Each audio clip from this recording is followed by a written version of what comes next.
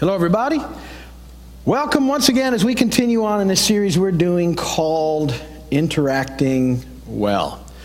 Interacting Well, this series we're into now for about a month.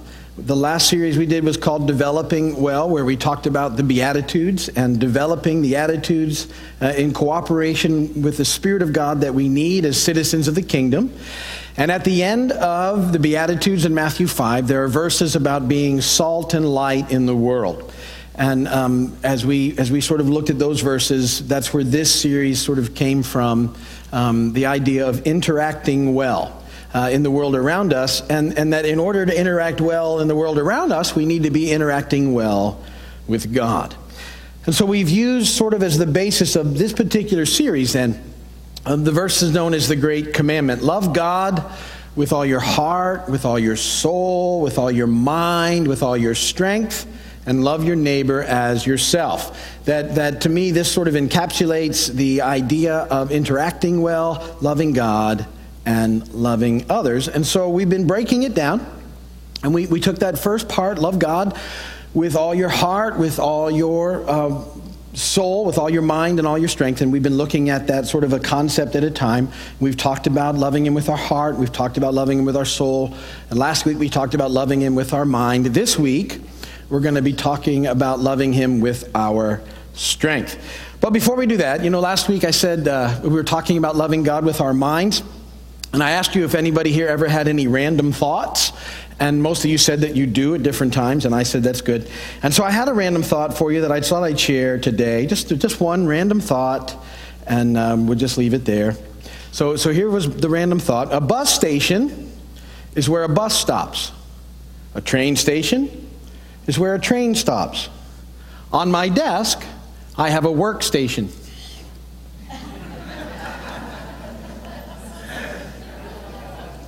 Just random. Scripture reading, not random.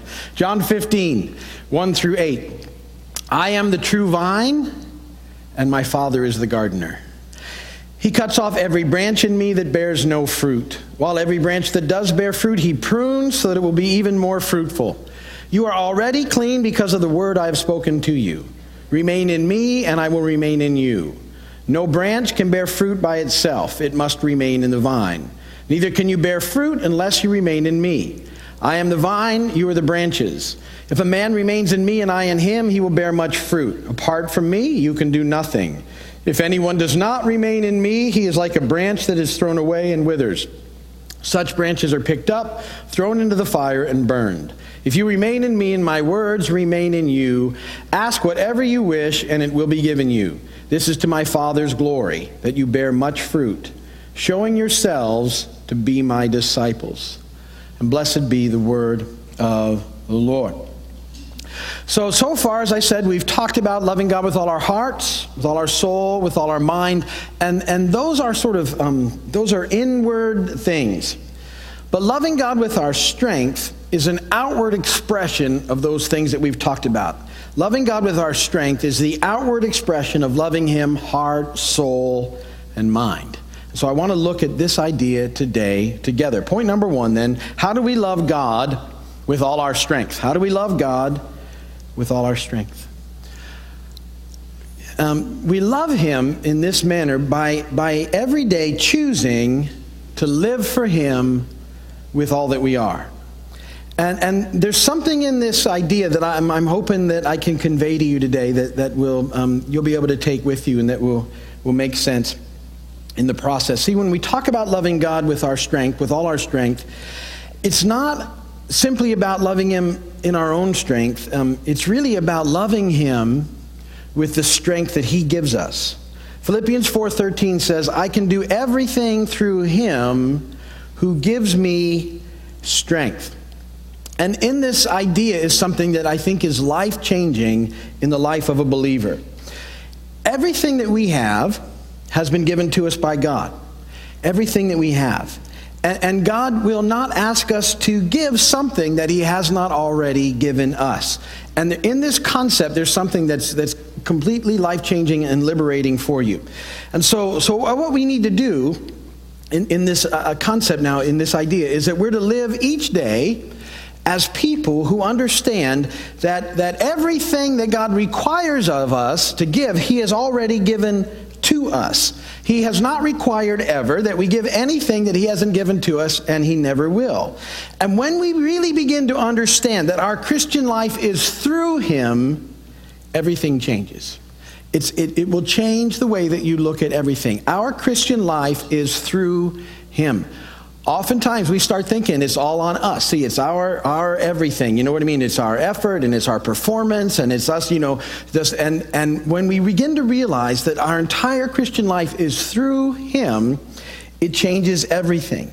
See, we need to see ourselves as receivers of what God wants us to have, and then as givers, just giving whatever He would ask us to give. And this should be the way of our lives. We're to receive and give in this flow of God in our lives. We're receivers because He loves us, and we're to be givers because He loves us and loves others. And this should be the process and the concept of our lives. And don't reduce this to a financial thing. It's not even really where I'm at. It's the idea that we all receive different gifts from God. We all receive different talents from God. We all receive different abilities from God. And we receive these things from Him so that we can be givers of them. And in order to demonstrate His glory. And so in loving God with all our strength, we need to figure out how God wants us to give from the blessings and the gifts and the talents we receive from Him. Great verse here in 2 Peter 1, 3, and 4. And I often leave you things. I try and say, look, think about this week. These verses are what I want you to consider this week. These are amazing verses. 2 Peter 1, 3, and 4. His divine power has given us everything we need. That's verse 1. Pop down to verse 3. Is it up there? Upstairs. And there we go. And that's not it either. It's the wrong chapter. All right, don't worry about that. 2 Peter 1, 3, and 4. Write it down. You're going to have to look it up later. We got the wrong slides up there. His divine power has given us everything we need for life and godliness through our knowledge of Him who called us by His own glory and goodness.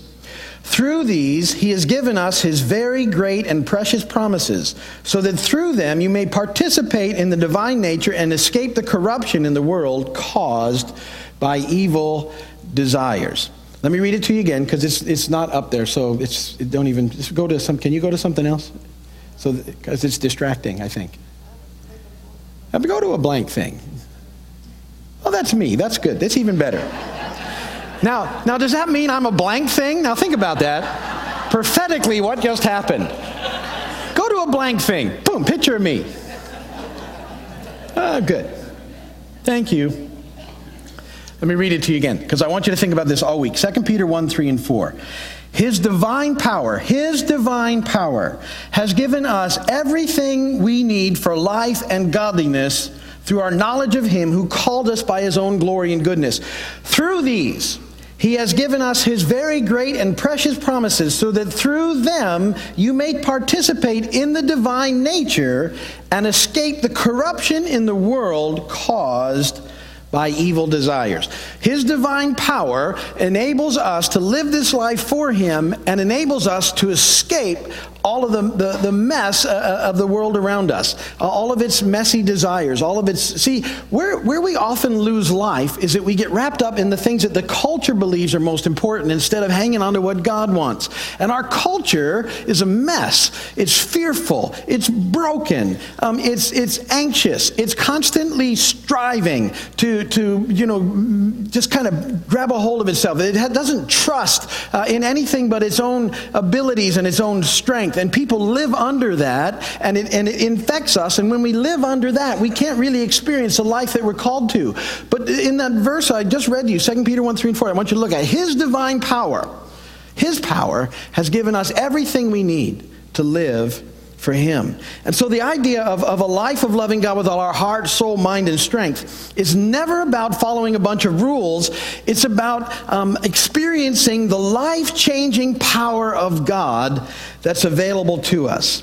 It's a life-giving power that changes everything and allows us to live for Him in His amazing grace and mercy. And so to me then, this idea, and you're going to hear me say this point, you've heard it a lot of times if you've been here, this idea of loving God with all our strength is demonstrated this way in point number 2, living by trying to do the next right thing. If you've come here at all, you heard it, you hear it pretty much every week. It's just, to me, it's the heart of the idea of how we live for Him. And as we begin to experience the real life that comes from living in His divine power as receivers and givers, what we should do is begin to comprehend that He is way better at taking care of us than we are.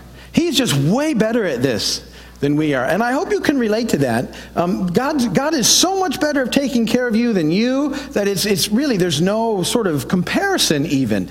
And yet we often struggle here, and we keep trying to take care of ourselves, and we miss out on the life that God has for us. And what we have to do in this idea is, so loving Him, all of our heart, all of our mind, all of our soul, should move in through us and then out of us, so that we realize that we can trust Him and that we want to live for Him. Now, to do that, a lot of times, we have to break free from one trap that I think really holds a lot of people back. And it's the way that they look at God. It's the way that they view God. And sometimes the way that they think about God doesn't even match what they say with their mouths, but it becomes a reality to them, and then they live under this misconception. And the misconception is this, that somehow God is sort of always kind of watching what you're doing so that when you mess up, He can get you for it. And we struggle with this. People struggle with this because we're so performance-oriented in our lives that it's hard for us to break free from that, to experience God the way He wants us to. And so a lot of people have this idea of God being a big meanie in the sky that just wants to punish them whenever they mess up. And the way that you can understand if you're thinking like that, and it's a great tool to see if you really believe that, even though you say, I don't. When something goes badly in your life, and this is a broken world, fallen planet, this stuff happens. But if your thought is, in your thought process, you begin to think to yourself, I wonder what I've done, because obviously God is punishing me for something. What is it that I've done? If you have that thought process, there's something that's not right in the way that you're looking at your relationship with God, because that's not who God is. See, what you need to know in order to live this thing out, and how it all starts to work out in heart, mind, soul, and then strength, is the reality that God loves you and that God is for you. That God demonstrated that at the cross. There's no clearer way to demonstrate His love for you. He is all in His relationship with you. He's made it clear. He wants you all in your relationship with Him. And what you need to know in order to live this way is that sometimes we will mess up. Even when we want desperately to love Him with all that we are, we will still choose wrongly in the course of our life. Instead of doing the next right thing, we'll do something other than the next right thing. But here's what you have to know in order to continue on in Him the way that He wants you to experience the life that He has for you. When you do mess up, what you do is you don't let guilt and shame get on you and you go, oh, there it is again, and then, oh, I'm going to get in big trouble now and all that other stuff. What you do is this, you just go and you turn to God and you go running back towards Him. Now listen, see, if you think He's a big meanie, you won't go. But God is a loving God. There's a parable about the loving Father in the Bible that's one of the best parables going. Most people know the parable as the parable of the prodigal son. And so you've heard that rather than being called the parable of the loving father. But it's really about a loving father, because if you don't catch what's going on, you miss it. The son, prodigal as he is, but it's a picture of all of us. Basically, you think about what the son has done. He says to his father at one point in his life, look, I really can't wait for you to die to get the inheritance because you're hanging on way too long. That's what he says. Could you give me my share now? I want to go and have some fun. I'm tired of waiting for you to die. And the father says, okay, son, I love you. Here you go. Gives it to him. The son goes off, and you know the story. He squanders it. He wastes it in his life fairly quickly. And then he realizes that wasn't what he should have done. And he thinks to himself, look, I've blown it so bad. I can't go back as a son. But maybe he if I just go in and if I sort of scrape the ground and beg and grovel, maybe he'd just take me back as a servant, because even they had it better than I got it right now.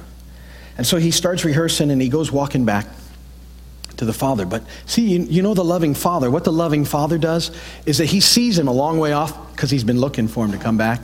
He sees him and what does he do? Does he let him come in and scrape and beg and grovel? He goes running. The Father goes running to the Son and picks him up and just grabs a hold of him and hugs him. And the Son has all these ideas of things he's want to say. He's rehearsed. Oh God, he said, Dad, I did this. I did. And the Father doesn't even really let him get out. He just says, you're back. I know what that means. Boom. And he loves them and restores them. I love you so much. I've been waiting for you to come back. Now just live the way you're called to live. See, that's how the Father interacts with us. He loves us. This amazing love. When we mess up, what we need to do is realize we messed up. And the Bible says we're to go and confess our sin.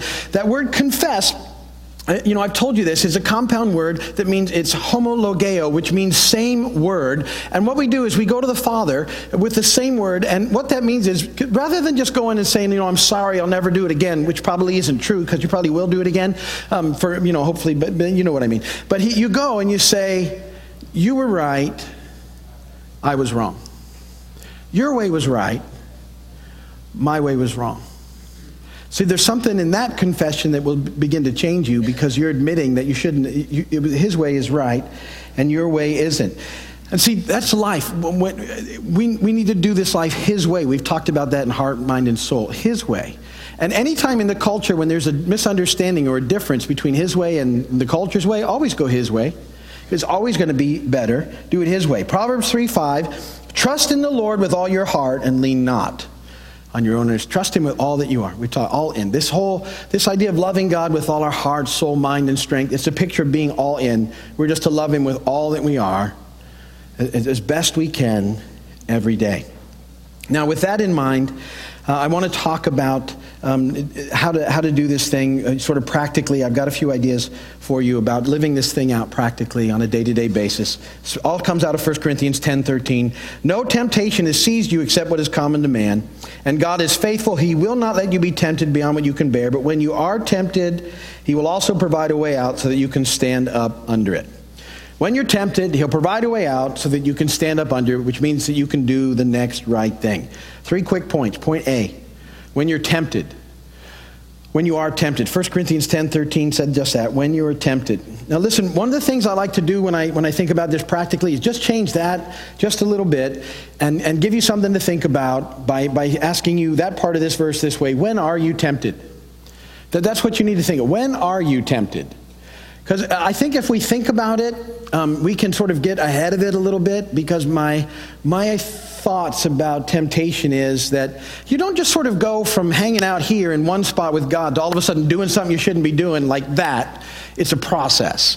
And so there's little triggers along the way. There's little things that take place along the way that sort of ease you in that direction of doing something you shouldn't. And if we can figure out what those look like, then we can get ahead of it, and we don't have to end up doing the things that we shouldn't do. And so look at patterns in your life. When you realize an area where you're really sort of succumbing to temptation, there's things that you need to, what happened? What got you there? And start being aware of them. Ask yourself, well, when am I tempted? What was I doing? Where was I? Who was I with? What is it exactly that tempts me? How do I feel right before I'm tempted? And actually the question there would be, how do I feel right before I actually give in to it? Temptation isn't the sin. Giving into it is. Temptation is part of the deal. It's fallen world, broken planet. It even says, we'll look at a verse, Jesus was tempted. He just never sinned. That's not a sin. It's what we do with it.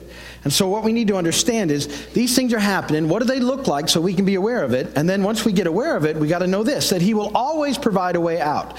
Always, always, always. He always provides a way out. That's point B. He will always provide a way out. There it is. I have a temptation prayer. I've taught you this before. There's some new people here. I want to teach it to them too. And this is a very powerful prayer. So when you start to recognize that you're feeling tempted, that you're moving in a direction you shouldn't, this is a prayer that I encourage you to pray, and it will change everything. You should write this down. This is one of the ones you want to know and keep. Here's the prayer. Help! Do I need to do it again, or did you get it? Did you write that? One of the most powerful prayers you don't need big wordy prayers. You just need to pray them when you need to pray them. Help! and he always will. He is sympathetic, Jesus is, to everything you're going through. Hebrews 4, 15 and 16. We do not have a high priest who's unable to sympathize with our weaknesses. We have one who's been tempted in every way just as we are, yet was without sin. Let us then approach the throne of grace with confidence so that we may receive mercy and find grace to help us in our time of need. And then last point, it's 3 in the notes. It should be C there. You can stand up under it. You can stand up under it. So when you're feeling tempted and you start realizing, you pray help with that, then the last thing you need to do is just change your focus. Sometimes we think that what we need to do to get out of it is we just need to go and start going, I won't do it, I won't do it, I won't do it, I won't do it, not going to do it, not going to do it. That's you trying to use your willpower. Most of us know our willpower is not very good. And actually the whole time you're saying, not going to do it, not going to do it, not going to do it, you're thinking about it. And it's getting worse, not better. And it keeps impacting us. What you need to do is you need to change your focus. You change the direction of your thoughts. You shift your attention away from it is into something else. I always think about this like on TV. If something comes on the television that you don't want to watch, you just change the channel. Boop, and you watch something else. Same deal. If something's trying to get you that you know you shouldn't get, you help, and then change your thoughts. Think about something else. Philippians 4, 4 through 8. Great verse for that. Rejoice in the Lord always. I'll say it again. Rejoice. Let your gentleness be evident to all. The Lord is near. Do not be anxious about anything, but in everything by prayer and petition with thanksgiving. Present your requests to God. And the peace of God, which transcends all understanding, will guard your hearts and your minds in Christ Jesus. Finally, brothers, whatever is true, whatever is noble, whatever is right, whatever is pure, whatever is lovely, whatever is admirable, if anything is excellent or praiseworthy, think about such things. We think about those things. Change your focus. Cry out for help. And know that He's with you. And that His divine power is available to you to walk this walk out. He hasn't left you alone to do this in your own strength. He wants you to live this with all your strength, which is whatever strength you have, and all of His strength to help you make it through this life. And that's living this real and abundant, now and forever life in Christ. All in. Heart, soul, mind, and strength. Amen. Will you turn the video off upstairs? Thanks for watching, and we appreciate you doing that, and hope you'll come and visit us as soon as you can. Go to the website and check us out there, but that's good for today. All right, ministry team.